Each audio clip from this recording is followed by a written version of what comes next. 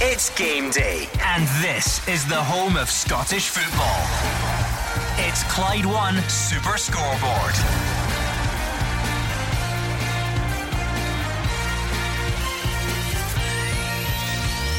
Good afternoon and welcome to Clyde One Super Scoreboard. The winter break is over, the warm weather training is done, and now it's time for one of the best days in the Scottish football calendar. Yes, it's Scottish Cup 4th round day with a host of top fixtures, including holders Celtic at home to Airdrie. Rangers trip to Cowdenbeath didn't beat the weather last night, but no such problems this afternoon. I'm Gordon Duncan. Joining me in the studio is Alex Ray, Mark Wilson and Hugh Keevins.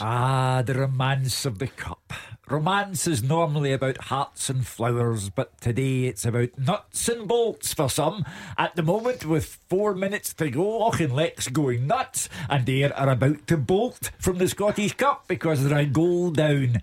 And these cup shocks could have serious ramifications for some. Do you know what I mean? Oran Kearney, Gary Caldwell. Well, there's also reality as well as romance. And what chance do Airdrie have tonight at Celtic Park under the disco lights? It'll be murder on the dance floor for them or else. And there'll be no romance there, even though there are diamonds involved.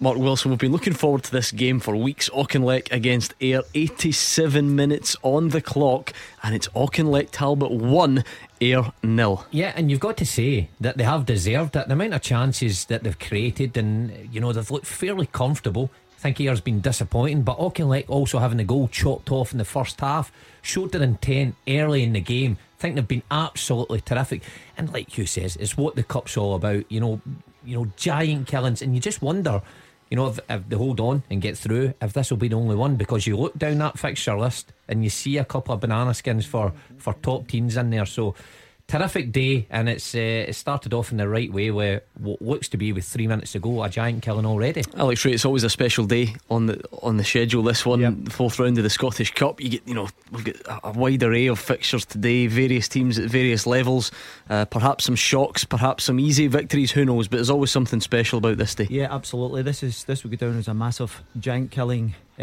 result, Gordon. I have to say, it got me off my seat with the header from McCracken. It was a lovely ball into the box, and he just directed it back across goal. But they're firefighting at the moment to keep it out. Ayr have thrown everything at it, but it's a great way to start the cup today. I mean, you put this into perspective.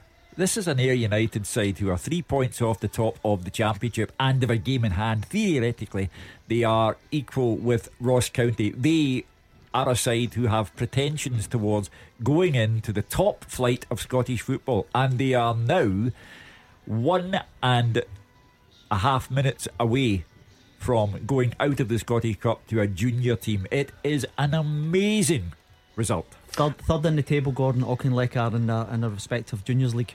Yeah, I think they've played 7 games less than the team that's top, though. That's the type of thing that the juniors often throws up. Alright, let's start going around the grounds then. So many good fixtures to look forward to this afternoon. Let's start at Fir Park. Alison Conroy is looking ahead to Motherwell against Ross County.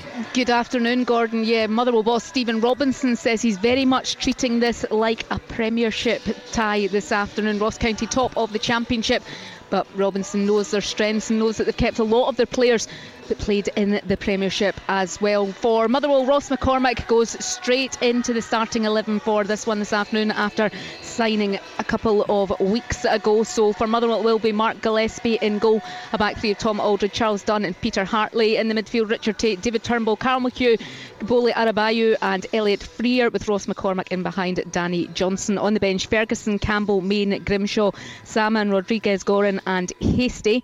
For Ross County, it is 4 changes from the side that lost 4-0 to Queen of the South in the Championship last weekend. Scott Fox in goal, a back four, Sean Kelly, Keith Watson, Ross Draper and Kenny van der Weg. In the midfield, Jamie Lindsay, Marcus Fraser, Lewis Spence and Michael Gardine. Up top, Brian Graham and Declan McManus. On the bench for County, Monroe, Mackay, Stewart, Wallace, Gravosti, Kelly and Gallagher. And your referee this afternoon at Fir Park is Stephen McLean. I think we are playing a Premiership side. You know, I think Ross County have maintained a lot of their players. They've done very well. So, you know, credit to Roy McGregor up there and the coaching staff that they've been able to retain a Premiership team. That suggestion is more by where they sit in the league as well. You know, the top of the league, they're doing very well. So for this is a Premiership tie for me. You know, and I think it's a tough game for us. We've changed a few things. We've brought a few players in which I believe that it gives us different options on how we can play, and I find it quite exciting. I'm going into the game with real high hopes. I think, yes, we know Ross County are going to be a tough task, but it's about us, how we start the game, how we play, how we take the game to Ross County. I mean, it would still be a shock of some proportion, Hugh Keevins, but I'm not sure that 9th in the Premiership versus 1st in the Championship, there's clearly not a huge gap there, and that's why Ross County will fancy their chances. You could argue that Ross County are probably, in terms of budget, a bigger club than Motherwell. So I don't think it would be a seismic shock if Ross County were to win that match. If, with 2.5 minutes to go at Auchinleck, Ayr United go out, then I would say that's one for the Richter scale. But not Ross County winning at Fir Park. In terms of Ross County, though, you look at their past few weeks' performances, getting especially absolutely away, yes. thumped against Queen's last week and against Morton as well. You would fancy Motherwell. I think with Ross McCormick coming in, that's the boost they'll need to take them through this tie. Alex Ray, that's what this weekend was always going to be about as well. The Scottish Cup takes care of itself, but we're all desperate to see these new signings in action. One of the biggest signings of the window was Ross McCormick coming back to Motherwell, and he goes straight in for a second debut this afternoon. It doesn't surprise me, Gordon. I felt as if it would be an opportunity for the managers to throw them in due to the Cup. If it was a league game, I think some of the guys may well have sat out a little bit, depending where they were fitness wise. Some of them haven't been up to speed. I played with Ross as a young boy, plenty of confidence, went down to England, and he's managed to secure himself an unbelievable contract at Villa, and he's finds himself back home effectively. So he'll be looking forward to the challenges ahead, try and resurrect his career. We are approaching full time down there. Auchinleck 1 up on Ayr. We've got about a minute and a half to go. Ayr United now have the last chance. You talk about experience here, and that's a lack of experience there from the Auchinleck defender, just nudging him 25 yards out. No need to do it, and it's a last chance for Ayr. You are now standing outside the last chance saloon. Last orders have been called. This is your one and only chance. If they blow this, it's all over for Ayr United. It's a free kick in a wonderful position. Do you think he's shooting? He's got to. I don't think so. I think he's dinked the back post here. Can he get his foot around? We're going to stay with it, because this could be what a finish this would be. Steps up, left footed, tries to whip it over the wall. It goes over the bar as well. Seconds left. It should be all over. It should be Auchinleck's. Gordon Dalziel's in Ayrshire as well. He's looking ahead to Kilmarnock against Forfar. Gordon. Yes, I am, Gordon, and early team news suggests that Stevie Clark's got one eye on Wednesday night against Rangers, because he's left a few players out today. Stephen O'Donnell's on the bench, Scott Boyd's on the bench. Obviously Greg Stewart's moved on to Aberdeen, which is a big blow for them. But the big news is, and the interesting part of coming down here this afternoon, is Jordan Jones. What sort of reception will he get from the Killie, the home support today? It's been a mixed bag, as we've heard on the programme over the last week. Some fans on saying, look, we'd have to get behind him. Steve Clark's made that decision to play him, and he starts today. And other fans are saying, no, he should never wear another Kilmarnock strip. Forfar come here in good spirits. It's a free hit for them. I've watched them against Dumbarton. They're a very well organised side. They score goals, but I think it'll be too big a ask for them. And I think it's a case of just coming here, Scottish Cup, and enjoying it, and trying to keep in the game as long as they possibly can, Gordon. I've got early team news for you. Kilmarnock, they start with a 4-2-3-1. Jamie McDonald comes in goals for the first time since November against Aberdeen. Ian Wilson, Gary Dicker, Stuart Finlay, Callum Waters at the back. Alan Power, Aaron Tashbola will be the sitting midfield players, with Rory McKenzie, Greg Kiltie, Jordan Jones, and that guy up front, Chris Boyd. Backman, O'Donnell, Taylor, Boyd, Thomas, Brophy and Butt on the bench. For the visitors, they go with the same formation. Mark McCallum in goals, Ross Meakin, White, Travis and Eckersley at the back, Riley and McIntosh sitting holding, and with Bain, Baird and Coop with Hilson up front. You've got to get back to 1927, the last time these two met in the Scottish Cup, and Kilmarnock won that, so they don't really know each other. I'm looking forward to an interesting game. What a start it's been to this Scottish Cup weekend. Auchinleck Talbot have beaten Ayr United and go through in this famous old competition. Remember, Ayr United flying high in the Championship. They've got designs on promotion to the top flight. Auchinleck, the junior side, Hugh Keevins, have done it. They've won by a 0-0 and they go through to the next round. My congratulations to Tommy Sloan, the Auchinleck manager, who's been there for many years and has worked wonders with that particular side. It is a remarkable result. It is a 7 on the Richter scale. This is an Ayr United team who would have designs on playing against Celtic and Rangers next season as part of the Scottish Premiership, and they have been humbled, humiliated by an Ayrshire junior team. It is the romance of the cup written in neon lights. However, I do think it's an embarrassment for a club like Ayr United in such a lofty position in the Championship with designs on the Premiership. It is an embarrassment. Roger Hannah, that's what this competition is all about. I don't know, we don't need to dive in, I don't think, and say where this one ranks, but it's going to be clearly one of the famous Scottish Cup results. Yeah, and it's great for Tommy Sloan. I go back to, I can remember the days Tommy Sloan was centre forward for Ayr United under Ali McLeod in the mid-80s. He got let go, he got released. It was a real body blow for him. I know he's been thinking about this in the build up to this game, and it's taking him a while, but I think this will be a wee bit of personal revenge for Tommy Sloan against Ayr United. It's a bad result for Ayr. Their focus, Ian McCall's focus, as you says, is getting promotion. They have a huge game now on Friday night at home to Dundee United at Somerset Park. I think they've not won in 6 now. Friday night could be huge for Ayr United, but this is a real setback, a real hit to their confidence, and it shows, you know, the difference between having Lawrence Shanklin in the team and when he's injured as he has been for the last 3 games. Lawrence Shanklin out of the team, and they're a far weaker unit without him. Fraser Wishart, the romance of the cup, that just about covers it. It does, yeah, and it kind of makes you think of the kind of pyramid system, and the juniors, should they be in that pyramid system? Because the Lowland League, I don't think there's many strong teams at that kind of level, and a lot of the big junior teams from the east have actually joined the East of Scotland League to try and get up into the SPFL. And then, like Auckland Tab, watching the game today, the setup and the supporters and the passion their fans have, they're as big as a League One team, and maybe we're going to have to start to think about, do we get these teams up as high as we possibly can, because they're good teams and they pay good money and they can compete against the teams in League 1 and League 2 financially, if not pay more.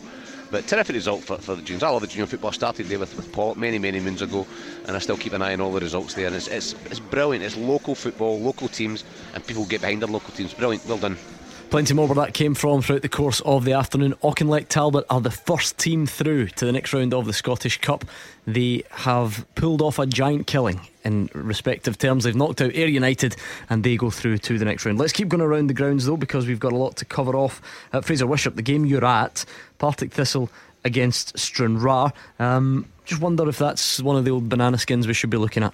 Absolutely, you know, and I think Hugh was mentioning earlier about Gary Caldwell and the pressure that he's under, and who'd have thought that a home cup tie against Stranraer would have such importance to Partick Thistle and to Gary Caldwell as an individual, as a manager, because the supporters are getting on the back of the board and they're getting on the back of the manager. But it's been such a poor season so far. Alan Archibald lost his job. Gary Caldwell came in to take over when they were having a poor season, and it hasn't had that lift yet. They're 7 points adrift of 8th in the league in safety. In the game today, just huge significance really. Defeat today be unthinkable when we really crank up the pressure on both the board and Gary Caldwell. It was an awkward game for Partick Thistle, I said earlier. So now a young team full of energy. They've got good loan signings. PJ Crossan, a young lad from Celtic. Cormac McManus, who they've signed, who used to be at Celtic as well, a good player. Young Ennis Cameron, I'm looking forward to seeing him. Hear good things of him from Kilmarnock as well. 18-year-old striker, very highly rated, and they'll cause problems to Partick Thistle. Get experience in key areas. Jamie Hamill, who we all know from Kilmarnock and Hearts days at the back. Adam Cummins has been around at Motherwell and teams down south as well. So they'll keep it tight early on, and they'll try and hit Thistle on the break and get the supporters on the back of the Thistle players. So important that Partick start well, getting top early.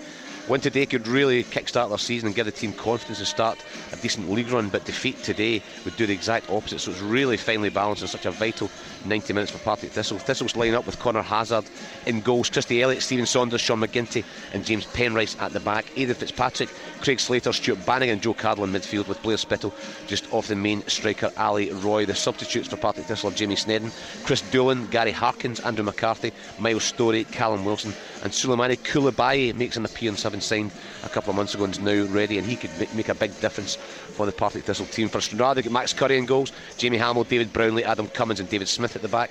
Mark Lamont, Kyle Turner, Conor McManus and Conor O'Keefe, just signed recently from St Mirren, in midfield, with his 2 young strikers PJ Crossan and Ennis Cameron. There's only 5 substitutes for Stranraer: Lyle Afsey, Chris McGowan, Andy McDonald, Grant Anderson and Cameron Elliott, and the referee today at Firhill is Alan Newlands. Now the only all-Premiership tie today comes at McDermott Park, St Johnstone against against Hamilton Accies, and Roger Hannah is there. Yeah, it was interesting to hear Gordon Dale talking about Kilmarnock resting players ahead of the return to the Premiership on Wednesday night. Both these teams have got big midweek games. Hamilton at home to Aberdeen, St Johnstone at home to Livingston, but the two managers aren't thinking about that. Full strength teams this afternoon. St Johnstone signed Michael O'Halloran for a third time yesterday. He's back from Australia, but he's not ready to get back into the squad yet under Tommy Wright, so it's almost the team that finished before the winter break. Xander Clark in goal. It's the usual back four: Richard Foster, Jason Kelly, the skipper Joe Shaughnessy, who's interesting, Aberdeen, and then Scott Tanser, who signed a new contract through the week. A midfield four: David Witherspoon, Liam Craig, Ross Callaghan and Matthew Kennedy, and up top it's Chris Kane with Tony Watt. On the bench, Alston, Anderson, Swanson, McMillan, McCann, Gordon and Hurst. As for Hamilton, Tony Andrew back for a second spell at the club. He scored the winning goal for Hamilton here the last time the Accies won at McDermott Park 4 years ago, in what was Alec Neil's last game in charge of the Accies before he headed off to Norwich City. Martin Carnegie's never won here yet, but he includes Andrew in the starting lineup, and also Stephen Davis signed for the rest of the season from Rochdale through the week. In the blow, no Gary Woods, he's still missing. Ryan Fulton, Scotland under 21 international keeper, is in. The fourth goalkeeper Accies have used in the last 4 weeks, so it's Fulton in goal. It's a back three of Ziggy Gordon, Matt Kilgannon and Lenny Soa. Across the middle, Aaron McGowan, Alec Gogic, Dougie Emery and Scott McMahon, and then Andrew and Michael Miller just behind Davis. On the bench it's Bingham, Tawo, Penny, Want, Martin, Boyd and Martin. And the referee this afternoon should know how to get there. John Beaton, he was here on Thursday night for the meeting between the referees, the SFA and 10 of the 12 SPFL Premiership managers, looking into VAR, full-time referees and a sort of better relationship between the whistlers and the gaffers. Yeah, a quiet afternoon for him, I'm sure. Dave Galloway's at Pittodrie, Aberdeen against Stenhousemuir. Hi, thanks Gordon. This is just the second occasion these two clubs have met at Pittodrie, the first time being newly formed Aberdeen FC's first ever match. That was way back in August 1903, a 1-1 draw that day. Of course, on paper the Dons should win very handsomely today against a side sitting bottom of League One, but there's certainly no complacency whatsoever in the home camp, with pre-match prep exactly the same as for any other game. So the odds are stacked heavily against Steny, but that was also the case, remember, back in 1995 when Aberdeen, fresh from beating Rangers the previous weekend, were dumped out of the Scottish Cup at Ochil View. Let's run through the teams then. Aberdeen make 5 changes. In come the returning Greg Stewart and Max Lowe, plus Niall McGinn, Gary Mackay, Stephen and Lewis Ferguson. Out of the starting 11 for the Dons drop Dom Ball, Stevie May, Scott Wright, Conor McLennan and Bruce Anderson. So it's Joe Lewis in goals. Across the back, Shea Logan, Andy Considine, Scott McKenna and Max Lowe. Midfield, Niall McGinn, Graham Shinney, Lewis Ferguson and Gary Mackay-Stephen, with Greg Stewart playing just off Sam Cosgrove. Up front, the substitutes for Aberdeen today: Cherney, Ball, Gleeson, Wilson, Wright, McLennan and May. As for Steny, well, they make 3 changes today. In come Graham Smith, Andrew Munro and Conor McBrearty. Dropping out of the opening 11, Lewis McMinn, Alan Reid and Seb Ross. So it's Graham Smith in goals. Looks like a back 4 of Connor Duffy, Andrew Munro, Morgan Neal and Rory Donaldson. 5 across the middle for Steny: Sean Dixon, Russell Dingwall, Mark Ferry, the skipper, Conor McBrearty and Alan Cook, with Mark McGuigan leading the attack. The substitutes: McMinn, Vaughan, Reid, Halloran, Garcia Tena and Patterson. And your match referee at Pittodrie, Barry Cook. A couple of technical difficulties at St Mirren against Alloa. Alex Ray is jumping around the studio because his beloved Wolves have just stolen a late winner. If you could just keep quiet over there, that would be great. A couple of technical difficulties, St Mirren against Alloa. Hopefully we'll get to that very soon indeed, and we'll get the rest of the team news for you then. Clyde One Super Scoreboard with Thompson's Personal Injury Solicitors, a team that gets results every week. Talk to Thompsons.com. Auchinleck Talbot are the first team through to the 5th round. They've knocked out Ayr United. It was a huge game. We've been building up to it for a couple of weeks now, and the junior side have knocked out the promotion chasing championship side. What a result down there so far. Hugh Keevins, a good start to the day. We hope the drama continues. And before social media explodes, yes, I did say on last night's programme that there was romance and then there was reality, and the reality was that romance would come a distant second, and Ayr United would beat Auchinleck. So the only person who disagreed with me was Alec Ray's pal, who just tweeted him to say that he had backed Auchinleck at 12-1, yes, and is now considerably better off. But I go back, congratulations Tommy Sloan. congratulations, the junior game in this country, but that's an embarrassment and a humiliation for Ayr United. It's an unacceptably bad result for a team who are second top of the Championship with serious ambitions to join the top flight of Scottish football next season. A good start to the day, Roger Hannah, in terms of drama. Not a good start if you're Ian McCall. But of course the Scottish Cup weekend got off to a bit of a false start last night, didn't it? Yeah, and it's a pity. I agree with what you said at the top of the show, Gordon. This is one of my favourite weekends of the season, Scottish Cup, 4th round, when the big boys come in. There's always a banana skin. Somebody always goes. It looks as if Ayr United are the fall guys this season. It's a bad result, as we said, losing to a junior team. I know the Championship and promotion to the Premiership is the priority, but that is a bad, humiliating result for Ian McCall and his players this afternoon. I'm not too sure where any of the other shocks would be. A lot of big teams this year, Dave Galloway up at Pittodrie, Aberdeen at home to Steny. They were away in 95 when they lost to Tommy Steele, etc. One of their biggest cup upsets. Hibs at home as well, Dundee at home, Stranraer, having to go to Partick Thistle. Fraser's game might have been more interesting had it been down at Stair Park. Same with Daz's game, had it been at Station Park. Alison's beloved Forfar may have had more of a chance. So not sure where the other big shocks are going to be, but fair play to Auchinleck, they've created one already. Fraser Wisher, it was a bit of a shame last night. On one hand, people take these things and say, well, if the pitch wasn't playable, it wasn't playable. But always in this country we get very uptight about things as well, and we heard a lot of, it's a joke, typical Scotland, winter break, and we can't get the first game on, and accusations of who caused the postponement or who played a part in it and all the rest of it. Yeah, I think Donald Finlay had his tongue in his cheek when he was talking about Jimmy Bell, the kit man, being the guy who got the game off. We're all experts from 200 miles away online, but if the pitch is unplayable, you can't take a risk. And Rangers will have wanted that game on. They'd have wanted that. They've not played for 3 weeks. Jermaine Defoe is back, and he's not played for a long time as well. They want him to get a game before Wednesday night's game against Kilmarnock, which is a huge game for them as well. So it's not as if Rangers wouldn't want to play it. Of course they will. They would be desperate to get on. But if it's unplayable, it's unplayable, and there's nothing much we can do. And clubs that couldn't be. Early in the week they were asking for volunteers to put down mats and come and help out, and that's what clubs like that are like. They rely on volunteers and supporters and the board of directors to help them out because they don't have full-time groundsmen. So it is what it is. Rangers will not want to be going there on January 30th, but they're going to have to, and they'd have liked a game there. And like Roger, I'm kind of looking at the potential shocks today, and the only one I can think of, having seen Queen of the South last week demolish Ross County. Demolish 4-0 didn't flatter them at all. In fact, 6 or 7 would have been a fair result. Stephen Dobbie in brilliant form. I saw Dundee lose at home to Ayr United earlier on this season in the League Cup. I think Queen of the South might just surprise us all and beat Dundee up at Dens. Very interesting. It should be a good afternoon either way. Gordon Dalziel, we cut you off almost because we were excited about what was happening between Auchinleck and Ayr. One of the big stories of the week, and then today is Jordan Jones. He starts today. Let's remind ourselves first of what Stevie Clarke had to say on that situation. Yeah, I haven't got an issue with it. It's part and parcel of the modern game. The game changed when the Bosman came in. Players have got more power now, better power. I was a player myself. I wish sometimes I did that power when I was a player. But if the fans boo Jordan, then they're booing me as well. Because if I select Jordan to play for Kilmarnock, then they're criticising my selection. Gordon, during the week we had one caller who got very heated and said this is the first mistake Stevie Clarke's made. We'll boo Jordan Jones if we want. It won't be aimed at Stevie Clarke. But of course we had another caller on at the same time saying he's a Kilmarnock player, we all get behind him, we wish him well, and so on. So it'll be interesting to see how this one plays out today and going forward. Well, the fact is that the managers get every confidence in Jones getting out there and performing to the highest level. He's a big player for them, Gordon. He's been terrific for them. At the end of the day, if you're a supporter, you pay your money, you're entitled to say whether you want to boo or not. Do I think it's right? I think it's ridiculous that you nowadays in the modern day game, when players all over the world sign pre-contracts, he's staying here.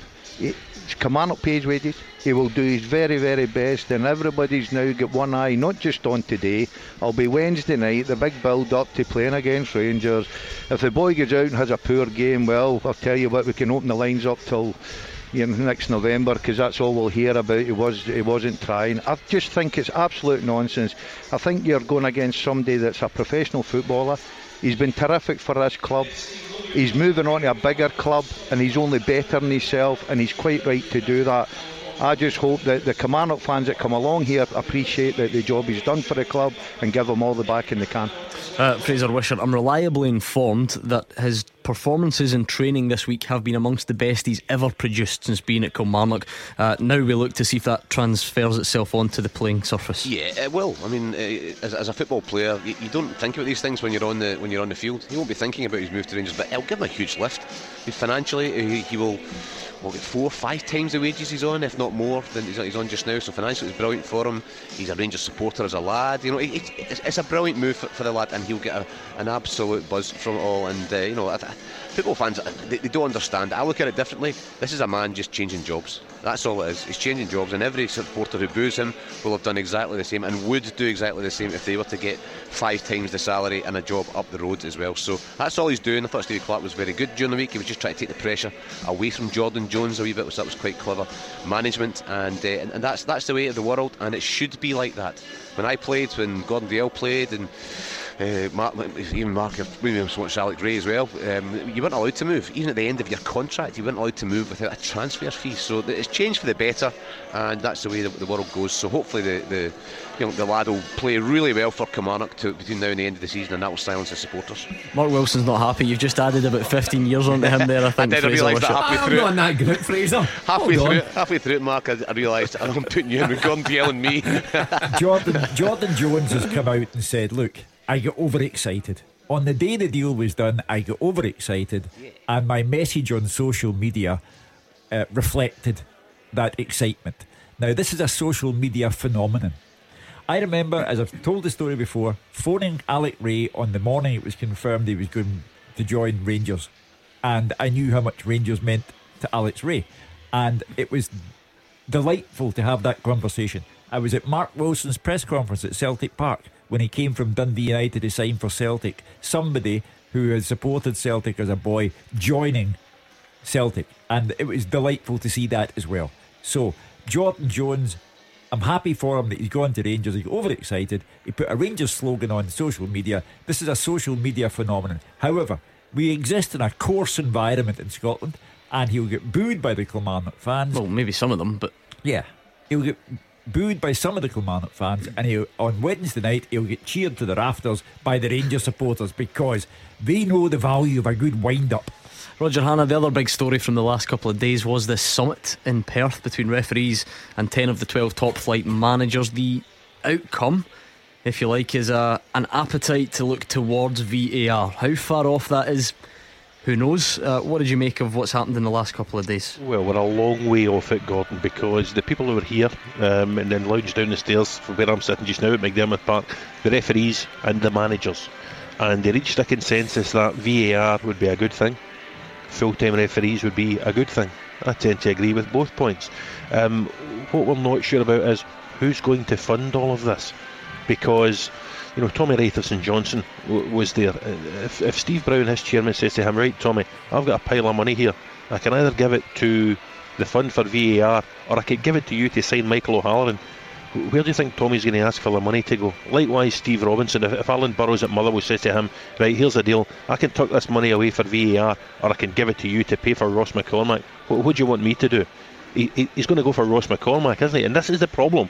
Everything in Scottish football, everything in football comes down to pounds, shillings and pence. There's not a lot of money in the Scottish game, and funding all of this is going to be the big problem. Roger, there's one way we can take this away from finance.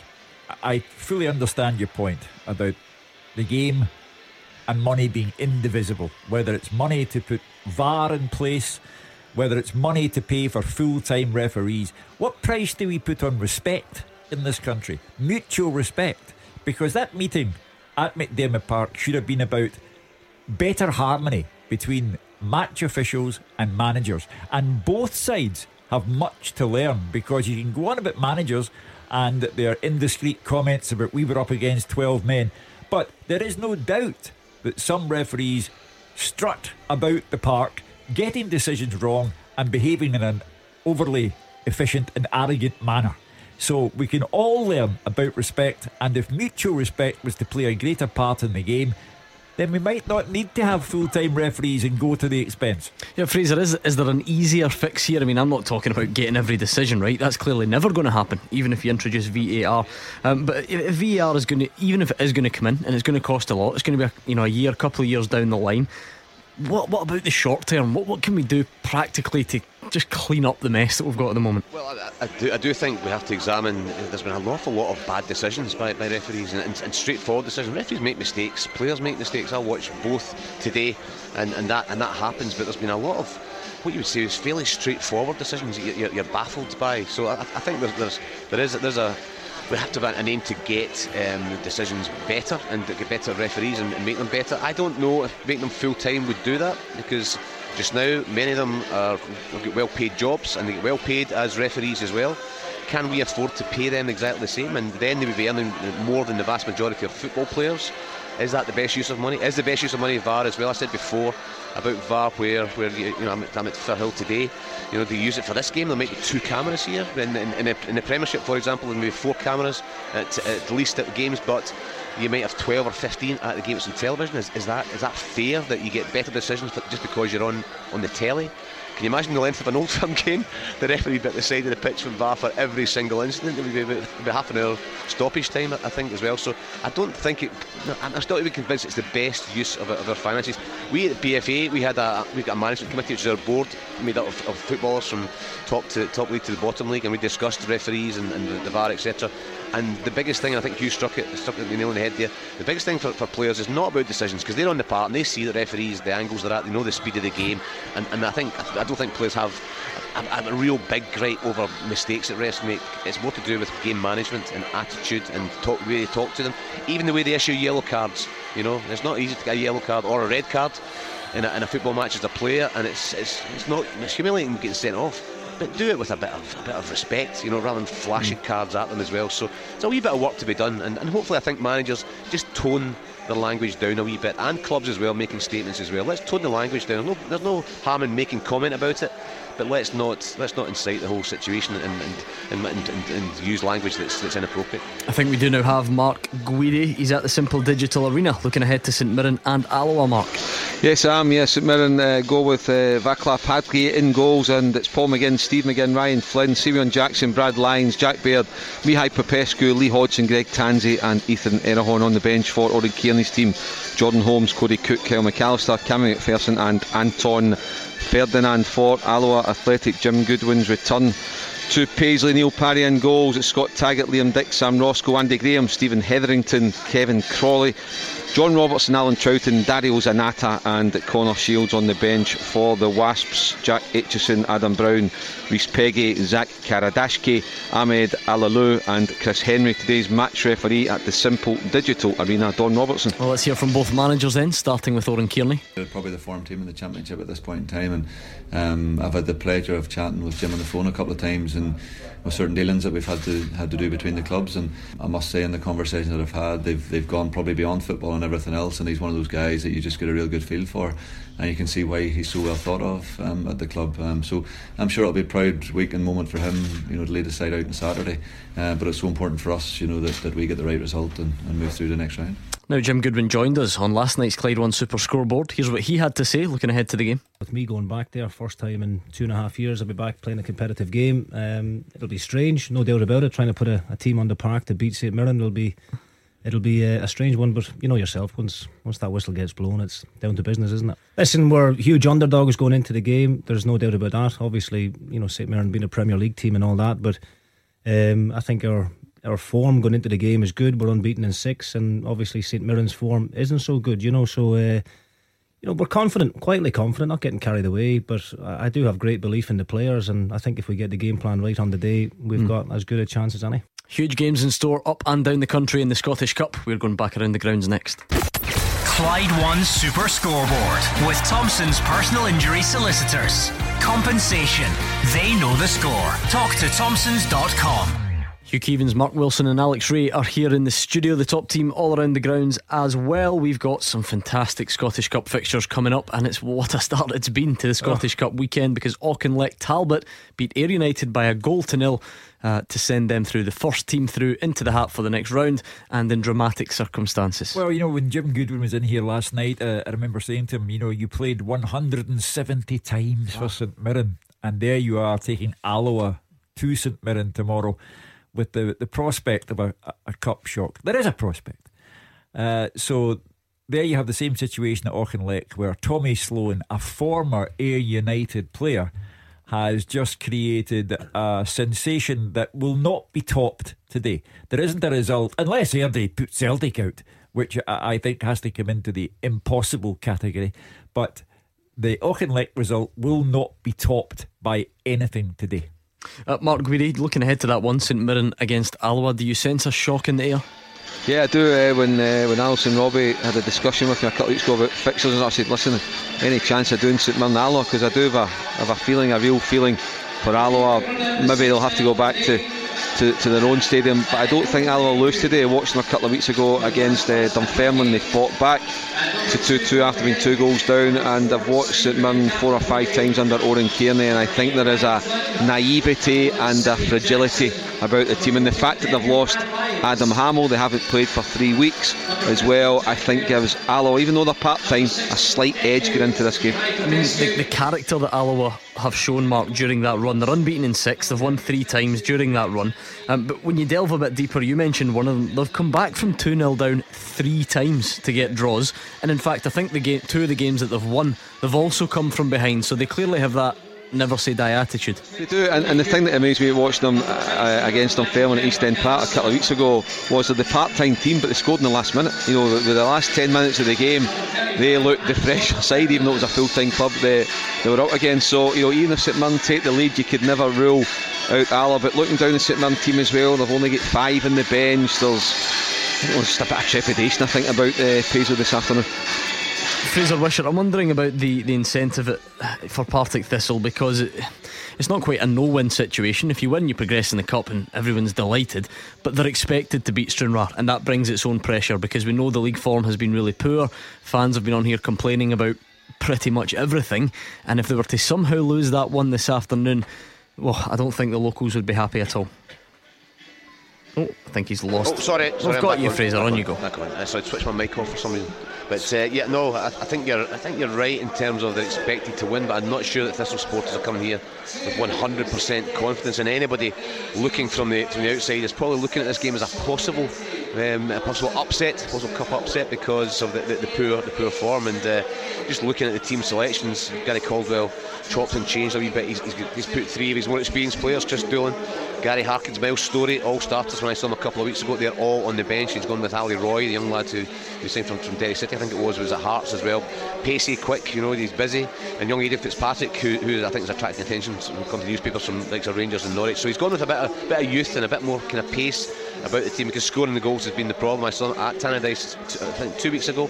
Played really well for an hour, really good football. Bannigan, Slater, clever players in the midfield, but they didn't get the goals they deserved, and they were only 1 up. And then when they lost the goal, things just collapsed, and they could have lost the game. And that's where, when you've not got confidence, it's so finely balanced that a goal can give you a huge lift. But if they lose a goal early on today, the fans will be on their back, and it's a real test for these players, especially the younger players on the field of play. I do think Thistle will win it, maybe by a couple of goals, but it's not going to be easy, and it might not be pretty for the Thistle fans today. Dave Galloway looking ahead to Aberdeen against Stenhousemuir. Clearly the Dons are big favourites, but I suppose, Dave, this is the first step on what Derek McInnes will hope is another long cup run. What is it, 3 cup finals in the last season and a bit, a couple of seasons certainly. Haven't managed to win any of them, and of course I'm sure they'll want to at least get back there and try and go one better this season. Of course, that is exactly what Derek McInnes was saying when I spoke to him at the pre-match media conference this week.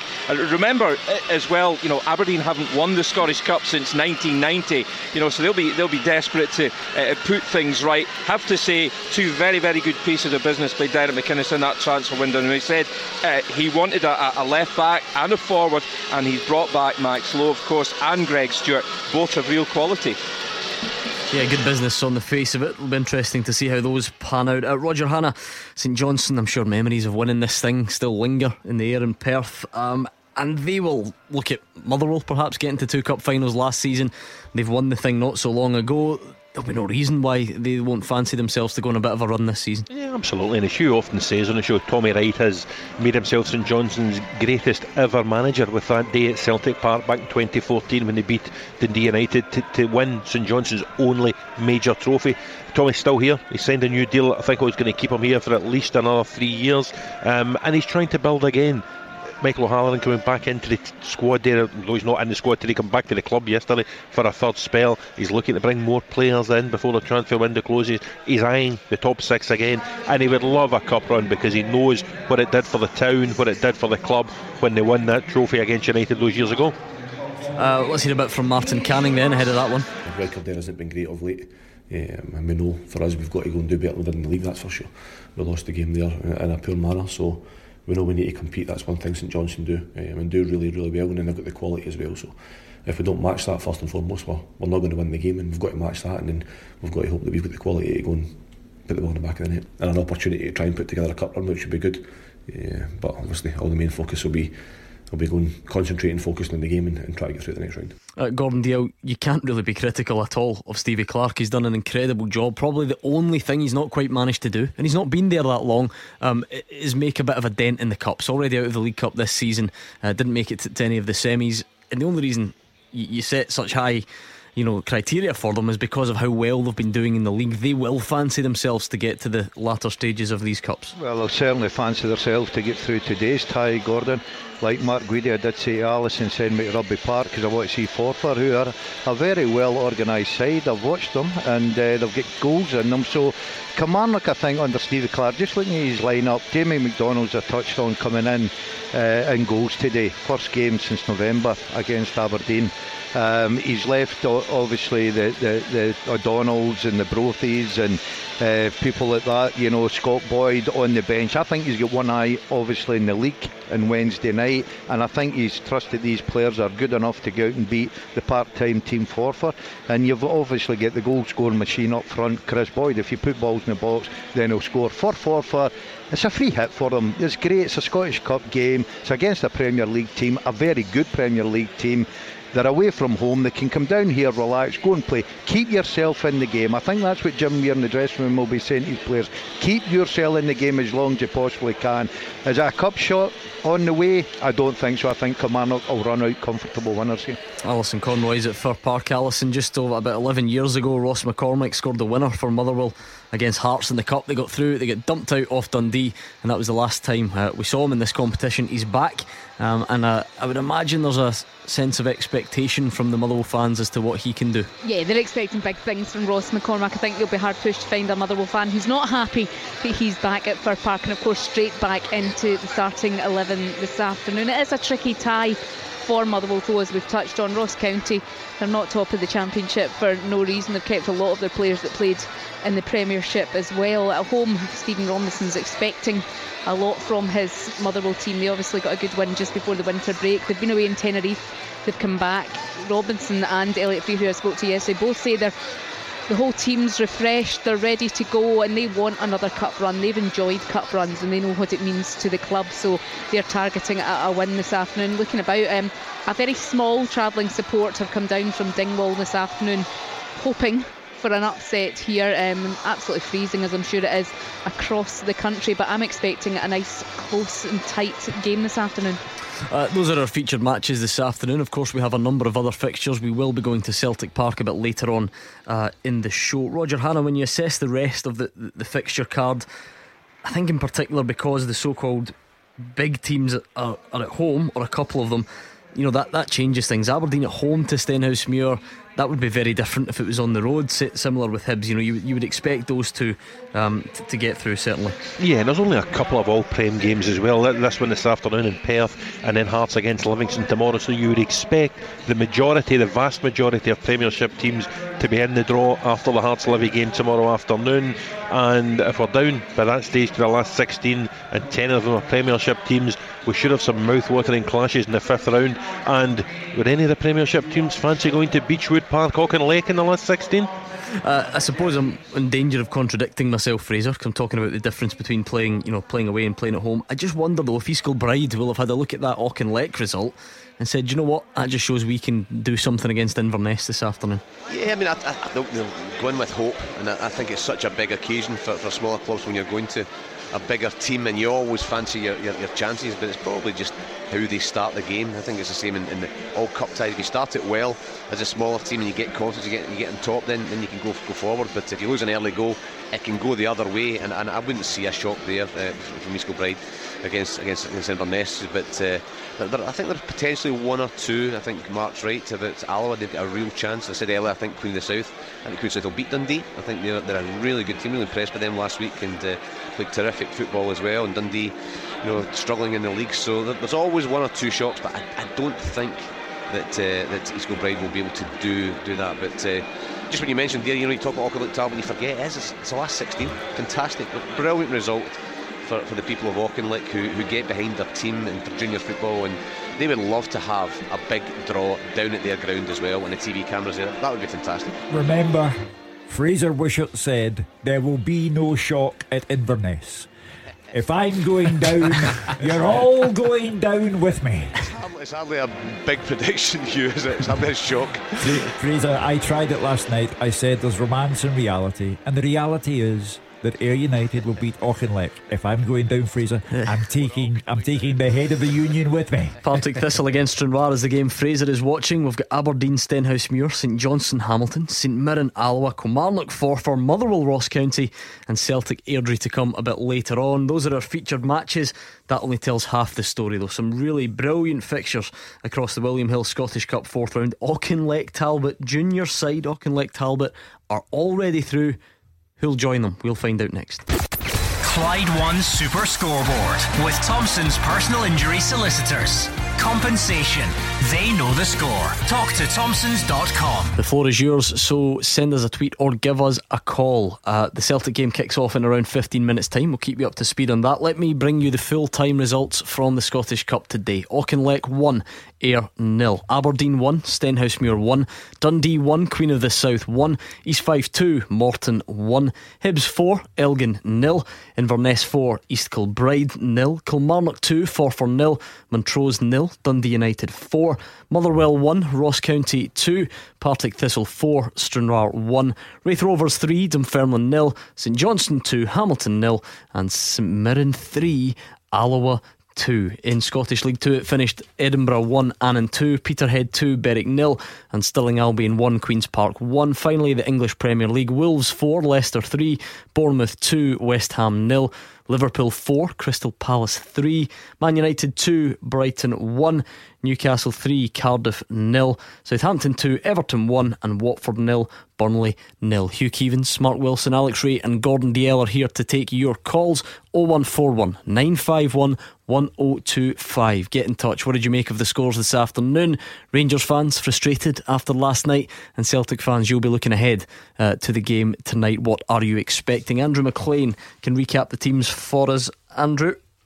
Yes, for Celtic, well, they make 4 changes from their last outing, which was of course that 1-0 loss at Ibrox. Out go Lustig, Incham, Gordon and Johnson. In come Bain, Ralston, Burke and Izagiri. So it's a 4-3-3 for them today. Scott Bain starts in goal. The back 4, Anthony Ralston, Dedrick Boyata, Philip Benkovic and Emilio Izagiri. The midfield 3, Callum McGregor, Scott Brown and Ryan Christie, with James Forrest and Scott Sinclair either side of the debutant Oliver Burke. There is another debutant, or could be a debutant today, on the bench if he comes on. Timothy Weah is there alongside Craig Gordon, Nir Beaton, Mikael Lustig, Christopher Ayer, Ewan Henderson and Mikey Johnson. As for Airdrie, it was a 1-1 draw against Raith Rovers last time out for them, and Ian Murray has decided to go with the exact same starting 11, a 3-5-2 for them. David Hutton in goal, back 3 of Chris O'Neill, Sean Crichton and Kieran McDonald. The midfield 5, Scott Stewart, Grant Gallagher, Kieran Miller, Josh Campbell and Josh Edwards. The front 2, Kyle Wilkie and Leighton McIntosh. The substitutes for them, Ben McKenzie, Darryl Duffy, Dale Carrick, Declan Glass, Scott Robertson, Jonathan Page and Dean Cairns. And the referee for this one is Andrew Dallas. Still work to be done tonight, Hugh Keevins. We've got a big game coming up at Celtic Park. We've got a game tomorrow between Hearts and Livingston. What have you made of this Scottish Cup weekend so far? It has rocked and it has rolled, and it started in Auchinleck with the juniors beating the seniors 1-0 with the Craig McCracken goal. Congratulations to the Auchinleck Talbot manager Tommy Sloan, former Ayr United player. And now we have the chance to finish with Celtic giving a debut to Oliver Burke, the costliest Scottish player of all time, and the Celtic fans perhaps tantalised by the prospect of Timothy Weah coming off the subs bench. In between, we've had the comeback of the day without question, Oran Kearney's St Mirren, to be 2 down and down to 10 men before half time, and to win 3-2. Oran Kearney, job well done. St Mirren fans, Partick Thistle fans, this has been like a therapy helpline this season. It's been all about the doom and the gloom and the bad results. You've both done the business and in some style today, so come on, you can celebrate surely for one afternoon. 0141 951 1025. Let's hear from you. Let's remind ourselves of Brendan Rodgers' thoughts pre-match. We've got a little run of games now at home. You know, in my last 2.5 years here, we've played really, really well at home and some great performances. So we want to start off the defence of the trophy again, and these types of games can always be difficult, especially on the back of a break. But we've done our work and analysed Airdrie, and obviously we'll look forward to the game on Saturday evening and looking to get into the next round. Jason Coogans is on Twitter. He says, I'm glad to see Anthony Ralston getting a game. I hope he gets a run and he'll show what he can do. What do you make of the team overall, Mark Wilson? Well, it's a pretty strong team. I think we all expected that, you know, with the players having their break. I think Celtic wanted to come into this game. They obviously should win, but I think they want to put on a performance, and guys like Oliver Burke will want to get off to a flyer, so pretty strong. But and his point about Ralston, I've watched him a few times this season, and just before Christmas time I thought he's been excellent. Thought he was unlucky perhaps not to start the Old Firm game. I know he came on at half time, but I think he looks stronger now than he did at the tail end of last season when he was on loan. So I wouldn't be surprised if he hung on to the position. I know Lustig's a favourite, but he certainly looks a strong contender at this moment in time. Gordon Dalziel, can you see any shocks or anything close to a shock at Celtic Park? No, after watching Airdrie against Raith Rovers last week, I know it's a different game and the Airdrie boys will be really up for it. They'll get a little extra yard because you get that going to the big places and going against the big teams. But I just think that Celtic with that team will have too much power, too much pace, and if they get an early goal, I think it's got to be a long night for Airdrie and everyone concerned. 0141 951 1025. David's a Celtic fan in Hillington. What's on your mind tonight, David? Well, it was just it was mentioned there by Brendan Rodgers about the home games, the next 3 or 4 home games. I think I'm willing to give him a bit of chance with the signings. Nobody's overly impressed at the moment, but you can't expect miracles at times financially. But I think Celtic, if these guys are okay, I know there's still a couple of injuries, we double down in the next 2 or 3 games, try and put a bit of daylight between us and the pack before even the European tie. I don't think we're going to run away with it the way we did the past couple of years, but I think we are going to win it reasonably comfortably in the end. I don't think it will be easy. Nobody's saying that before Hugh jumps in their throat. But I think if we double down, win the next 3, 4, 5 games maybe in the league, then I think that will probably put us a bit of daylight between us and the rest. I think the Celtic supporters, and you're one of them, David, have completely changed now in their mindset. At the start of the season, piece of cake. Even a couple of weeks ago there was callers as well here. Now there's been the defeat at Rangers' hands has brought about a whole different mindset. And respond to them. Sorry, in a second when you finish, sorry for interrupting. Yeah, no problem. I think it's all based on not just the Rangers defeat, but a very poor first half of the season. 18 points, the equivalent of 6 defeats Celtic have dropped in the first half of the season by Brendan Rodgers' admittedly very, very high standards. That's poor. David. Yeah, I mean, I totally agree with you, and I think it's actually poor for any decent Celtic team to be losing 18 points in the first part of any season. However, I did come on a few weeks ago and say, yeah, we have not been great, but I had confidence that we would motor on in the second part of the season. I still have that confidence. The past 2 seasons, especially the first, they were the aberrations. That's not likely to happen again for a long time for anybody, whether it's Celtic or not. But we have been poor this season. We have had a bit of instability in the team and and behind the scenes. I think we need just to get a grip of ourselves. If things are going to change in the summer, so be it. That's the way life is. Life goes on. Celtic will go on, but we need to get 8 under our belt. If we get the treble, so be it. David, you what touched did on you mean by that, David? Yeah. The changes. What did you mean? Well, there's obviously something. I don't think Brendan Rodgers is going to leave in the summer, but I think the team is going to change drastically in the summer. Drastically, and I do mean that. If Celtic don't win the league, Brendan Rodgers is off. Oh, no. If we don't win the league, I accept that, but I think we will win the league. David's right. The team is. You're right, David. The team is going to change. You know, you're chatting about the centre halves. A team that's had so much success. You look at Boyata going out the door, Lustig potentially, who's been there part of the success. Scott Brown could be away. You know, guys like that. So Benkovic has to go back. So it's going to be a different team next year. In terms of the signings, you know, and David was saying fans are, you know, quite mixed about it. The one I was surprised at was Bayo, when Brendan Rodgers comes out and says that it might take a bit of time to see the best out of this guy. I mean, there's a title to be won. There's a definite title race. You would think bring guys in. I know what you mean. Is that not also natural, given that he's not even here yet? You know, and he's not got a work permit yet, and it's a 4-year deal. Is that not more? Yeah, but I mean, I was taking it from him when he says a bit of time. It sounded like months. It could be months rather than until he gets here in a few days. If you examine it closely, as the disco lights go into full power at Celtic Park, Andrew McLean, I just want to get the man on the ground. Is this your first experience of the disco lights, Andrew? Yeah, I must say it is. I don't think it's as impressive when the stadium's not as full. I can imagine on a European night it's a lot more impressive, but there must be some electricity bill on the go here. But it is good to see. At least the disco lights have made more appearances now at Celtic Park than Marvin Compere has. So it's quite impressive. Well, Marvin did last a very good 83 minutes, which is okay for $1.25 million a season. Now, to go back to what's happening up front at Celtic, Edouard is, for me, injury prone and is not consistent. Lee Griffiths, I don't think, will be seen this season. And Bayo coming over here with Brendan Rodgers saying it might take him weeks to get up to speed. In terms of a championship that has to be won, I think that's a concern. And at the back, the loss of Kieran Tierney for an unspecified length of time, the kind of poor form that Mikael Lustig is in, I think there are concerns at the back as well. So if David is still on the line, how do you respond to that? He's not, but is that not quite a dramatically negative view in Celtic striking options? Because Odsonne Edouard, as it stands, is going to be fit soon. Oliver Burke's playing up front tonight, and they've got Timothy Weah, who you just omitted from that list. So I'm wondering if you're perhaps putting an unfair slant on how grim it's looking. How can any of us comment on Timothy Weah's ability to hit the ground when none of us... You just plain ignored him as an option. There's one thing, I'm not saying he's a world beater, but you just pretended he didn't exist. Well, have the Celtic callers who are coming on, none of them appear thrilled by the work that Celtic have done in this transfer window. As I say, Timothy Weah may be absolutely brilliant, but we're yet to find out.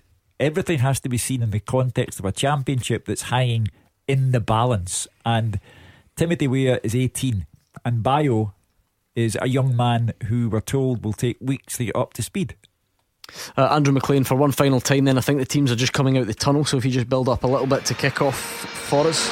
Yes, indeed, the team's making their way out the tunnel at the moment, and of course this is Celtic's first game back after the winter break, and they'll be looking to get back to winning ways in the new year with their last outing, of course that 1-0 loss to Rangers at Ibrox. But of course Brendan Rodgers' record in these domestic cup games is absolutely unbelievable. He's won every single game in the Scottish and League Cup in his time here, and you'd think that something would have to go very wrong today if that was to change. Hugh calling it the impossible task for Airdrieonians earlier on. As for them, they are in pretty decent form so far, 3 wins from their last 4. Their manager, of course, is former Hibs and Rangers midfielder Ian Murray as well. The last time we spoke to him on Super Scoreboard, he was coaching over in Norway, and surely this has to be one of the highlights of his young managerial career so far. As for team news, 4 changes for Celtic from that game at Ibrox. Out go Craig Gordon, Mikael Lustig, Olivier Ntcham and Mikey Johnston. In come Scott Bain, Anthony Ralston, Emilio Izagirre and the debutant Oliver Burke. A 4-3-3 for them today. Scott Bain in goal, a back 4 of Anthony Ralston, Dedrick Boyata, Philip Benkovic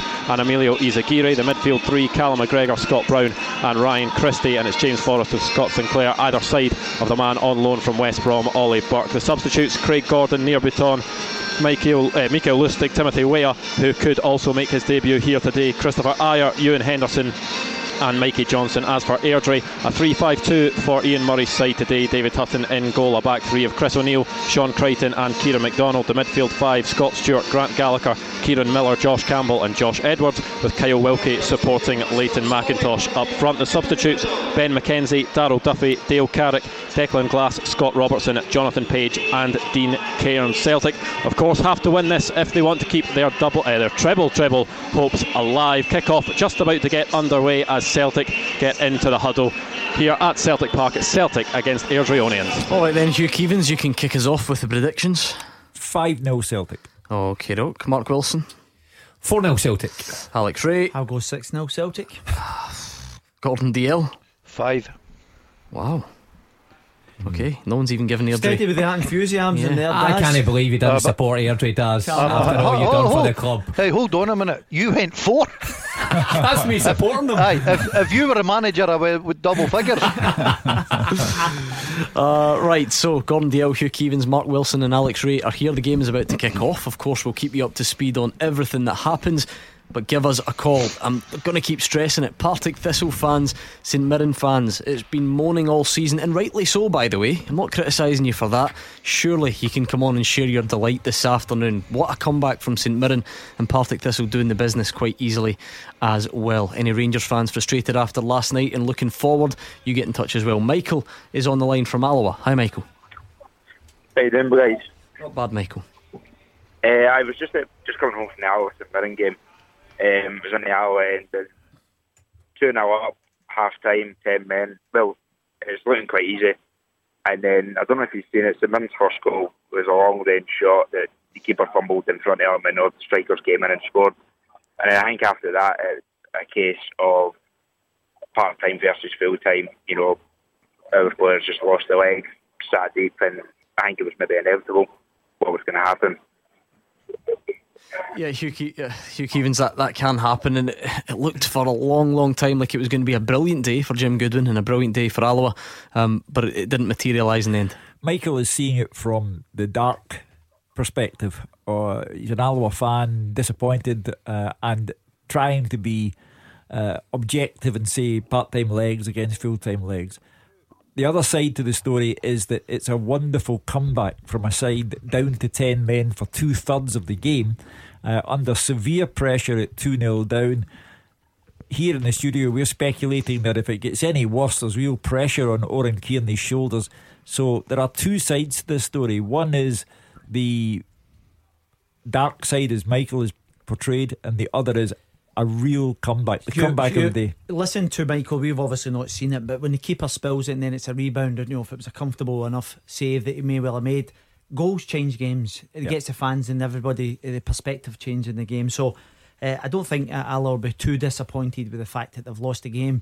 However, the big job for them staying in that division. Surely they will be disappointed though. I mean, 2-0 up, playing against 10 men, and for about an hour, wasn't it? Nick St Mirren's in this season. I mean, to lose at 3-2, I reckon, they'll be absolutely gutted in that dressing room.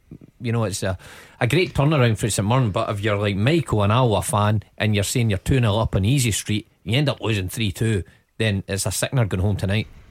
Gordon DL, I think I heard you grunting in the background. Yeah, I totally agree with Mark Wilson for once in my life. You're 2-0 up, forget the part-time, full-time, it's the Scottish Cup. Plus the fact Alloa have had a lot of games under their belt as well, so fitness-wise, match fitness. I watched Kilmarnock here today, the winter break, a couple of weeks off, really struggled against Forfar. Which a team that should really be winning comfortably. So I think that Jim Goodwin, especially going back to his old club, 2-0 up, 10 men, he in the back of his mind he thinks we're in the next round of this cup. But all credit to St Mirren, great fighting ability. We all wrote them off, but they got there in the end and got themselves into the next round. Big chance for Celtic early on. Oliver Burke combining with Anthony Ralston into the 6-yard box. Well saved by the Airdrie goalkeeper. It goes out for a corner kick, which doesn't come to anything. Michael, final word to you. I wasn't saying that was the only excuse for the part-time full-time. I think it was Alex that said goals change games. You just do, as soon as the keeper fumbled it, they're probably going to get back into it, and absolutely brilliant result for them. I know they were down to 10 men, Michael, but when they get that one, does there a bit of nervousness set in when they get the first goal back? Nervous for us, but I think for us it was a bit of a free shot. It was a bit of a Jim Goodwin love fest at Burn, but it was a free shot for us, and fairly disappointed. But I think again, Leeds staying up in a good position above Falkirk and Partick Thistle, so bigger picture both ways. But I think Jim Goodwin as well will be off. He's doing a great job. Yeah, I think there's no doubt about that. That doesn't change today. Thank you to Michael in Alloa. Still Celtic 0, Airdrie 0. Oliver Burke trying to run in behind again. Ball goes out for a goal kick this time. Just saying to Alex there, looking at it on the TV, the pitch for having not much game time on it recently, it's looking very patchy. I mean, this new pitch was made, public with a amount of money. You might be right. All I'm saying is I remember thinking that once in a European game, and I then went to the second half. This might sound ridiculous. I'm risking making myself sound daft. No. It could be the lights are extremely shiny on the pitch, right? I know that sounds nuts, but Andrew McLean will be able to clear that up at half time. It looks like there's big patches of areas without any grass on it, which is surprising. Listen, even as those words came out of my mouth, I didn't fully believe them, but I just remember thinking that, and then went to the second half after the show one night and thinking, it's actually not the way it looked in telly. Anyway, we'll get back to that. We're going to take a bit of a breather. 0141 951 1025. Get your calls in on any of today's big talking points. Clyde One Super Scoreboard with Thompson's personal injury solicitors. Compensation. They know the score. Talk to Thompsons.com.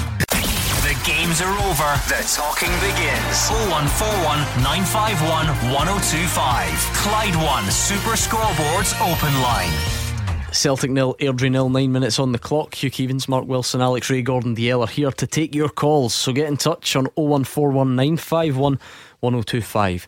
It's been all Celtic, but they've not really bothered the Airdrie goalkeeper too much after that Ralston shot. And to be fair, on closer inspection, Hugh, the pitch actually does look a bit patchy in places, doesn't it? I don't know whether that affected Dedrick Boyata, who had a shot that was saved by a steward halfway up the stand. Great handling, mind you, who managed to take it in nicely. Okay, 0141 951 1025. Let's hear from Gary Caldwell. Thistle fans, you've had a tough old time of it. You must be celebrating today. Come on, let's hear from you. Never easy, these games where you're playing lower league opposition. I thought they were excellent, to be fair. They worked hard. In second half they got the goal, a good goal, and caused us a few problems for 10 minutes. But I thought our intensity for minute one was good, and we spoke about that all week, about setting a pace that was going to pay in the end for them, and I think it showed. I think the last 20 minutes our energy levels were better, and that told in the end. Aidan and Joe did well for you, coming into the side and offering a bit of creativity. Yeah, it was something we looked at. We felt we could get the wingers in the game and get 1v1s, and they could come off the line and play in between lines, allow the fullbacks to go and really attack with a lot of numbers, and I thought they were both excellent. Joe in a different way, coming in off the line and kind of his movement, and then his creativity and getting a cross in or getting a shot in. He always gets something in the box which is good, and the players know it's coming in, so that gives them the licence to get in the box. And Fitzy's an unbelievable talent for 17-year-old to play with that confidence and that energy as well, having not been in the team. He's got a massive future. Hugh Keevins, the league is the priority. It remains the priority, but that was a good win for Partick Thistle. They did the job they had to, and you never know, it might just kick them on in the league. Yeah, he has to hope that, and also to bring in the younger men. That's an encouraging thing for Gary Caldwell. They only had to get into the next round, Gordon. That was the important thing. Don't create any more problems than you already have. You're bottom of the league. Don't give anybody any other grounds for consternation. Just do your job properly, and they did that. I think he's going to stick with those young ones. I said at the start of his show, he's tried the old ones, the tested ones who've done the job, in the past, but it wasn't working for Gary Caldwell. He had to do something else, so he's brought in these young guys. They've scored 4 goals at home. I don't think he'll change it next week. Gordon Dalziel, are you in darkness yet? Sorry, Gordon, I was talking to John Baird there. Are you in darkness yet? No, unfortunately, I don't like these Premier League clubs. They keep their lights on at 6 o'clock. That's good. I like the lower leagues. They look then. after their electricity bills in the right way. You can stay where you are. You've been watching Kilmarnock, but you're here to take calls on any topics. 0141 951 at 1025. 12 minutes gone at Celtic Park. Mark, it's goalless. How would you sum it up so far? Well, like you'd expect, it's all Celtic in possession. Apart from that Ralston chance, never really created anything. Airdrie, got that 5 across the back, making it difficult. So see, if you're Ian Murray, I was just saying to Alex here, if you're Ian Murray and you're 12 and a half minutes in, you're delighted, because you can turn up against this Celtic team and find yourself 2 or 3 down at this stage. So he'll be happy, but I think it's just a matter of time.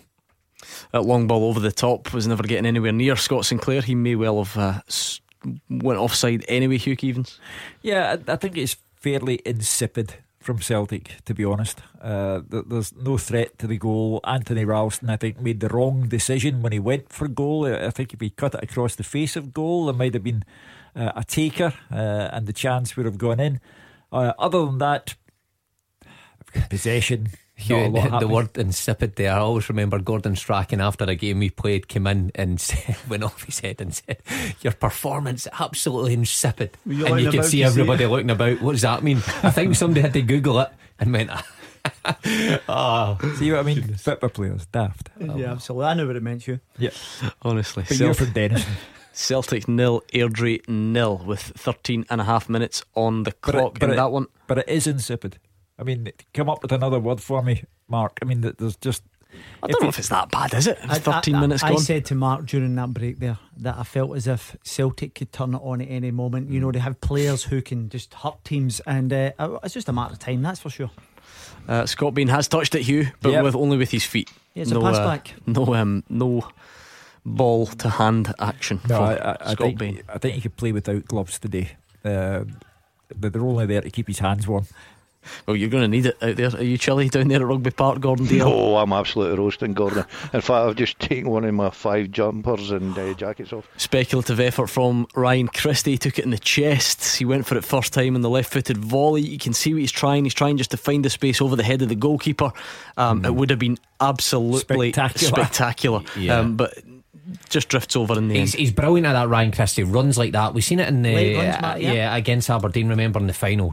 Just breaking the lines, going beyond the centre halves, and they've got the quality of player to find them. That's one of the things that's been evident in this early 15 minutes or so, as you had Sinclair running in from Boyata's ball there. They're trying to get players to go in behind, so may well have been working on that over in Dubai. Let's hear from Martin Canning. Quite a lot to say. He put out the cup today. Now, of course, there was an incident in the stands involving his dad, with the Hamilton Accies fans as well. So let's just hear what Martin Canning had to say. It's a difficult place to come anyway, to try and win games, and if you give the team and you make 2 mistakes in it, and we concede 2 cheap goals in the manner we did, and you allow St Johnstone to be able to sit behind the ball, playing the counter attack, it becomes even more difficult then to try and break them down. They're very well organised, very disciplined, and like I say, 0-0, it's difficult enough to score. When they've got a 2-0 lead to defend, it becomes a real big task. And thought second half we tried, we probed, we looked for the opportunities, but we just weren't able to break down a well organised and good team. There seems to be unrest amongst some of the Accies fans before half time. We've been told your father was abused by some of the fans and had to leave the ground. What's your take on that? Have you spoken to him? I haven't. No, I didn't even know that, so that's news to me, so I didn't know that. Obviously the fans are upset at the way the team's doing, but you guys are the same. It's a case of just trying to stick, you would probably suggest, stick together and help each other kind of thing. Yeah, well, time. Everybody's working really difficult, and it frustrates me because I think it's a small club. We work really hard. We've compete for 5 years now in the Premier League. We're going to hopefully go and do it for a 6th season in a row. It's the most successful period in Hamilton Accies history in terms of short-term history since the war. We've never been in the Premier League for that amount of time. So in terms of success, we've got a youth team that's playing in the Champions League. We've got a great infrastructure. We've got a supportive board that are behind the team, behind the local community. So in terms of everything we're doing and what we're doing at the minute, there should be positivity about it. And yeah, we all want to win games. There's no doubt we want to win more games than we are winning. I'm pretty sure St Mirren and Dundee want to win more games as well. It's difficult at the bottom end of the league. We're competing on our budget that we try and compete in this league with, and it's never going to be easy. It's never going to be plain sailing. We lost 16 players in the summer. Sorry, we've brought in 16 players this season. We've lost Michael Devlin, Ali Crawford, Greg Docherty, Lewis Ferguson, David Templeton, Yanis Skonderas in the last 12 months, any team losing 5, 6, 7 good players is going to have to work hard to try and replace them, and on a small budget, and try to compete in the Premier League. So what we do is work extremely hard for where we are, for what we get. And yeah, I understand frustration. Any fan wants to win games, but if my dad's been abused or that's happened, I don't accept that. I don't accept personal. If it gets personal, I can take it on the sideline. It's part of my job, but that's not acceptable for me in any way, shape or form. Well, the way that Martin responded to that question, they're rhyming off players' names, stats, stating the case that what's happening at Hamilton just now is far from being a disaster. It is in fact the club's most successful spell in their history in terms of staying in the top division. He's had this on his mind for some time, and he's getting it off his chest there. And I go back to the subject of his father. Someone at some point will tell me, I have no doubt, that Martin Canning's father was giving as good as he was getting in terms of abuse from supporters. But why are you turning on the Hamilton Accies manager's father in the first place? You can boo his son from now until Easter Sunday for all you care, but his father and any other member of the family and any player's family should be off limits. It's antisocial behaviour, it's ugly and it's tawdry. Stephen Donachie says, was at the Accies game, enough is enough. I'm sick of Martin Canning and my team. More hard-earned cash wasted on that shambles. Canning out, he says. Let's get the thoughts of Andy, who's a Partick fan in Drumchapel. Hi Andy. How you doing, guys? I phoned up last week after the Falkirk game. I never managed to make it today. I was working, unfortunately, but I think it's a great result for us today. 4-1 against Stranraer. That's the result I fully expect a team like ours to win. No disrespect to Stranraer. I think the fans will be a little bit happier today. I've been calling for guys like Fitzpatrick to be in that team for the start, and I don't know why Gary Caldwell hasn't had him in the team, because he's electric, you know, when you see him. My concern's probably going to be, can we take that into the next match in the league? You know, 4-1 against Stranraer in the cup, you get a wee bit of the the cup spirit, but we're still bottom of the league there, and you know we're no further forward in the league. So for me, as much as I see some improvements, like I said last week, there was on players like Christy Elliott and players like Spittle perform a little bit better. I hope Caldwell does stick with that team next week, and I hope he does get a win, you know, and we can bounce on from there. But I'm a bit pessimistic, guys. Gordon Dale, that's what it has to be a turning point, doesn't it? It's good to go through in the cup, but you need to try and build on it as well. Yeah, you've got to remember it was Stranraer they beat 4-1, and they needed victory. Of course they did, but it all goes out the window, Gordon, next week if they go and lose in the league. The league's our bread and butter. Partick Thistle cannot afford to drop down in our league. Absolutely no chance. So it's up to the players to go out there and try and put some of that form that they played today into next week's league campaign, and try and get to the end of the season and try and get survival. They've got good enough players, Gordon. They've got a good enough squad for that league. They should be out of there. But it's all about holding your nerves and trying to get that result. And it'll be an important game next week. And if they lose that, I'll guarantee the Partick Thistle fans will be back on the phones not happy at all. So the only thing you can say of a positive nature, Gordon, you remember the old advertising slogan, don't make a drama out of a crisis. So they have a crisis. They're bottom of the league. And as you say, going into the third tier of Scottish football is unthinkable for Partick Thistle. But don't give yourself any more problems by going out of the cup to a team from a lower league at the same time. So they've done their job today. Yeah, I think it was important, Hugh, and especially the 4 goals. The only thing that will disappoint them a little bit is they'd have loved to, if they were being greedy, come with a clean sheet as well. That gives the defence confidence. But 4 goals at home, they needed that. Because if he'd have lost today, I don't care what MD said about new signings coming in January, I think he'd have been out the door. Mark Wilson, Oliver Burke twisting, getting to the byline, couldn't quite get the ball across. Anthony Ralston had a go at it as well.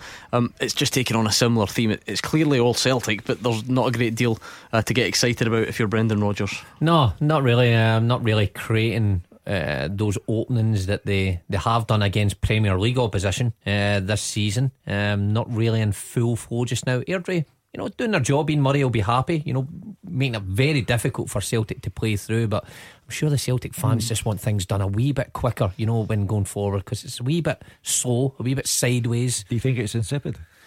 Very insipid, Hugh. Great word. Eddie is in Coatbridge, wants to talk about VAR. Hi, Eddie. Hi guys, how you doing? Not bad, Eddie. What's your take on this subject? Is it Mark Wilson that's on and Gordon? Yeah, Mark, Gordon, Alex and Hugh. Right, I'm sorry, I don't know Alex. Forgive my apologies, Alex, I don't know you, son. But for Gordon that played with Manchester City, take my heart to you, son. You can all slag you all you want, right? But you've been there and done it. That's right, mate. That's my point on that. And my point to Mark, why did you leave Celtic? Right? Listen, and then my point, I want to speak to Hugh about the video. Uh-huh. You there, Hugh? No, you listening? I left half an hour ago. No, I come on here about 10 years ago, right? And I love the show. You're my best punter on it, absolutely superb. And I say to you, what they've got to do is sit with 3 referees in a room watching the monitors, and if the referee on the park isn't too sure, go to the monitors, and you say it'll never happen. And what's happening? Was I right or was I right? So hold on, Eddie. You invented VAR. I like pretty much. Oh, well, honest, it must be about 10 or 15 years ago I said it to you, and she was like, it'll never happen. Hugh, it sounds to me as if Eddie pioneered the whole thing. And you doubted him. Good luck with this one, Hugh. Yeah, I know. It hasn't happened in terms of Scottish football. I'm yet to see if it will happen in terms of Scottish football. But, 3 men review things if something is referred to the SFA, but you don't have 3 men at the game. There's only the referee required to look at VAR. They do have. No, there is a video assistant ref at the game. That's the way it would work, isn't it? Certainly the way we saw it at the World Cup and so on. They say whether they want to review it. So there is someone looking at the monitors prior to the referee coming looking to see if it's warranted. But if Eddie spoke to me about it 10 years ago, forgive me, Eddie, but we get 1 or 2 phone calls here, and I can't believe it, Hugh. I can't believe it. 10 years ago. I don't know why your chipman doesn't even know who you are. Anyway, Celtic 0, Airdrie 0. We'll give you an update and we'll hear from some more managers next. Clyde One Super Scoreboard with Thompson's personal injury solicitors. Win the compensation you deserve. Talk to Thompsons.com. After they play, you have your say. 0141 951 1025. Clyde One Super Scoreboard's open line. Into the final part of tonight's Clyde One Super Scoreboard. Hugh Keevins, Mark Wilson and Alex Rae are here. 28.5 minutes gone. Celtic 0, Airdrie 0. Not a lot to write home about, Hugh Keevins. I go back. It's insipid. Celtic have all the possession, 85% of possession, something like that, and they are doing absolutely nothing with it. If I was in that crowd in the cold weather, I'd be at the pie stall and not bothering with the match. Mark Wilson. I thought that was going to be the ultimate. I thought that was the ultimate. James Forrest just volleyed one towards goal as Hugh Keevins finished that sentence, but it goes straight into the goalkeeper's arms. He does well actually, because it's a little half volley. Yeah, it's across from Mizagiri. He gets across the face of the fullback. It's under right down Hutton's throat. And so let me get this right now. Mark Wilson went for 4-0. Gordon DL went for 6-0. I went for 5-0. How smart do we look? After the last caller, Alex, who said he wasn't aware of you. He wasn't aware of you. The token jester says, that Alex guy on the panel, is that not the same Alex that spent his childhood battering the ball off Whitevale Bowling Club fence on Craig Park Drive? I think I've heard of him. That now. Yeah, absolutely. There we go. Leave Eddie to his own devices. I can't believe in England and Scotland, but Eddie's doesn't know. I can't believe Eddie invented VAR. That's the biggest surprise for me. Celtic are into the box again, but Cal McGregor turns back. We'll just stay with it for a second in case anything interesting happens. Anthony Ralston seen plenty of the ball. You would expect that, though, wouldn't you? That fullbacks pushing on a lot of width. It's a repeat pattern here, though. Celtic seem to get Ralston on the ball round about the Airdrie penalty box, but they just can't seem to find that final pass. So. Well, he's bulldozed his way through. Anthony Ralston. I'm not sure why he didn't try and pick a pass. Scott Sinclair goes down, penalty. Is that Andrew Dallas, the man in the middle? Let's see. We don't need another. We don't need another controversy, do we, Hugh? I have to say, it's as clear, Hugh. It's as clear a penalty as we're going to see. I don't know why the Airdrie players are getting so excited. Well, let's wait and see it again. Before we get to. The goalkeeper's in serious danger of getting himself into real bother. He needs to calm down, the Airdrie goalkeeper. Izagiri's still on the ground and they are complaining bitterly, the Airdrie players, but the goalkeeper has overstepped the mark, so he'll need to calm down or There'll be a fresh goalkeeper on. Right, we're seeing it again. Anthony Ralston, I don't know why he doesn't just tap it into Oliver Burke eventually. Well, I'll tell you what, Izagiri, he certainly makes the most of it, Hugh, and we need to see it again to see if there was much contact. It's a poor angle. Yeah, it's not a great angle at all, the defender goes to ground, can't he really tell if there is any contact? Yeah, but he does. That was hard to tell, wasn't it? He does make the most of it afterwards, but Izagiri's still arguing away, saying that there was contact, but it's hard to tell from that angle. You can see the effect of that meeting on Thursday night between the referees and the players and management. Airdrie weren't invited, that's what they'll say. Right. I have to say though, if it looked initially as if there was contact, Gordon, but we would need to see the replay to be conclusive. We only saw one replay and it wasn't a great angle. You lot can argue that amongst yourselves on Monday night. Let's see. Scott Sinclair steps up to take the penalty kick, and it is saved by the Airdrie goalkeeper, low to his right. A decent save, it must be said. Not the best penalty you'll ever see, but it was a decent save. The Airdrie goalkeeper is delighted with himself. What did I say earlier on the programme? Has penalty taking become a lost art? And there you are, Celtic. I have to say, could have been another penalty. It could have been, Matt, but see if he manages to get his cell across the face here. It's absolutely outstanding defending, because I think it's Benkovic who's got a free header at the back post, so we'll have to see this again. But great header back across from Boyata. Benkovic looks like he's going to put it in, and there's a wee nudge there, but Airdrie get away with it again. Going back to what you said, Hugh, about doing their homework. I mean, Scott Sinclair, I think, puts his penalties there quite a lot, so the goalkeeper would have looked at that. I think it's a poor penalty from Scott Sinclair. Sums up Celtic's first half so far. To answer your question, yes, is the art of penalty taking been taken? We have deciphered that it's 75%. Me and one of the guys on Twitter have told you that. Yeah. So there we go. Must be true. Let's hear from Derek McInnes. It can't go down as a big shock unless you're eliminated, I don't think, but they were held to a draw at home to Stenhousemuir. That's a shock enough, and they're going to have to replay. Here's the Aberdeen boss. Truth be told, we've got to be relieved, because when it's one each in a cup tie, you're expected to win. You still, although with the bulk of possession and best of chances, you just felt that we weren't doing enough to win the game. It was a disjointed performance. We brought moments of quality to the game, but it was too sporadic, and it should have been far more intensified, the pressure on Stenhousemuir.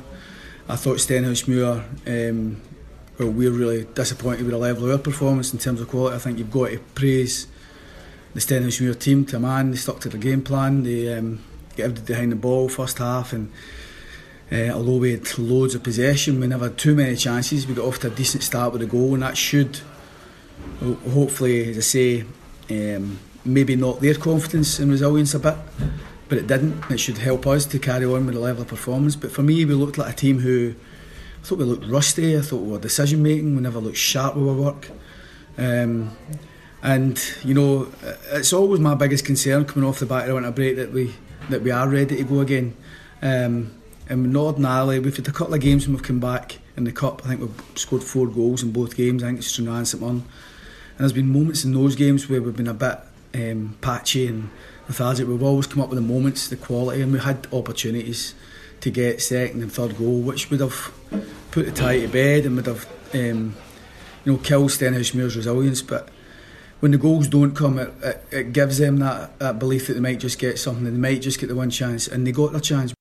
Scott Sinclair's had his penalty saved, and he's just missed one from a yard, 2 yards, 3 yards, maybe 3 yards. Yeah. Oh my goodness! I have to say it was an absolutely brilliant play by McGregor, because he just a threaded ball through to Ralston, who puts it across the face of the goal, 3 yards out, goal begging, and he's ballooned it over the bar. Scott Sinclair's having miss a bit of a nightmare. Yeah, miss of the season. Do you think so? Say.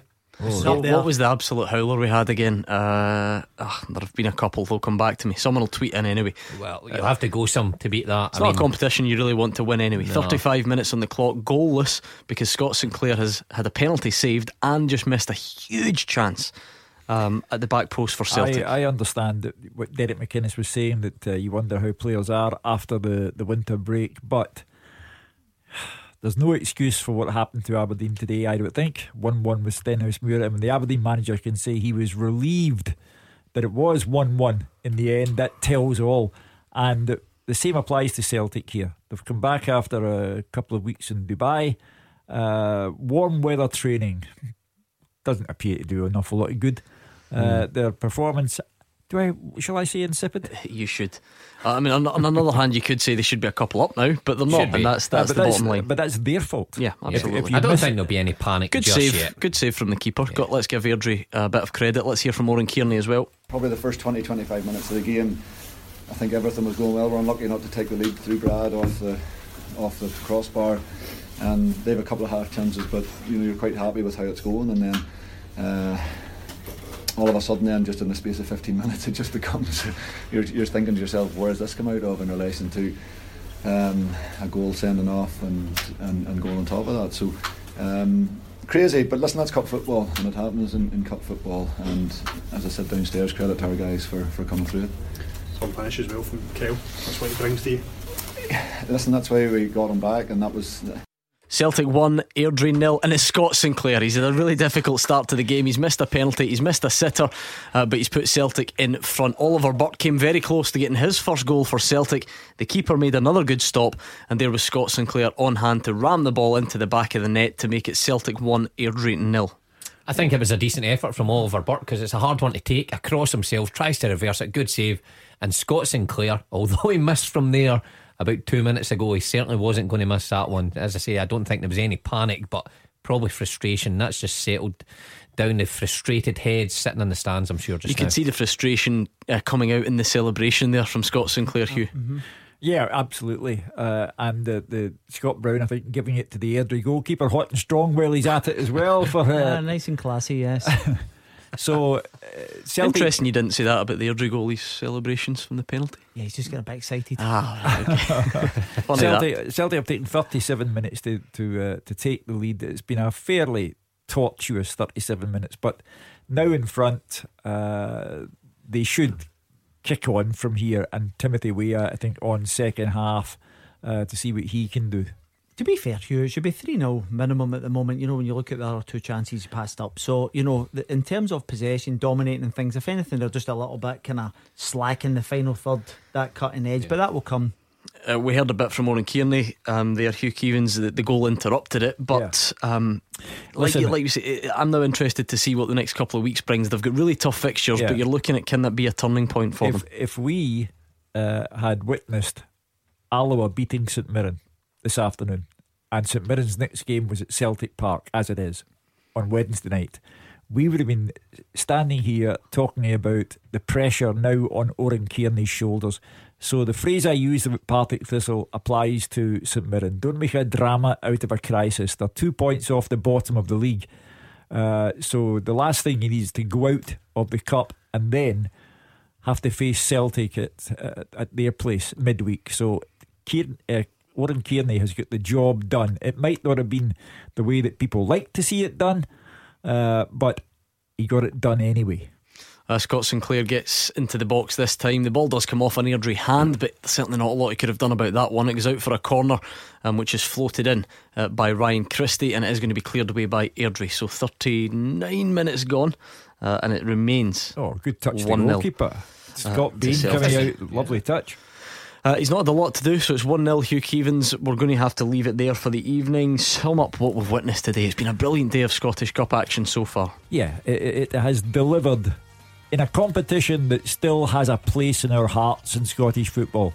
Down south it may have diminished severely in importance, but up here we love our Scottish Cup, and the fairy tale story of the day is Auchinleck Talbot from the Super League Juniors beating Ayr United, top of the championship. And now the drama continues with St Mirren and Partick Thistle getting results when the pressure was really on them, and Airdrie now having to try and stem the tide as Celtic, a goal up, come at them in waves. It's always been a big day in the Scottish football calendar, and it did not disappoint. The round of fixtures gets completed tomorrow when Hearts take on Livingston. We'll then get the draw for the next round, and we'll crack on with the league business midweek. Thank you Hugh Keevins, Mark Wilson, Alex Ray and the top team who were all around the grounds. The biggest thanks always goes to you for your company this afternoon, for your calls and tweets, but you might as well just stay where you are, because the GBX is up next.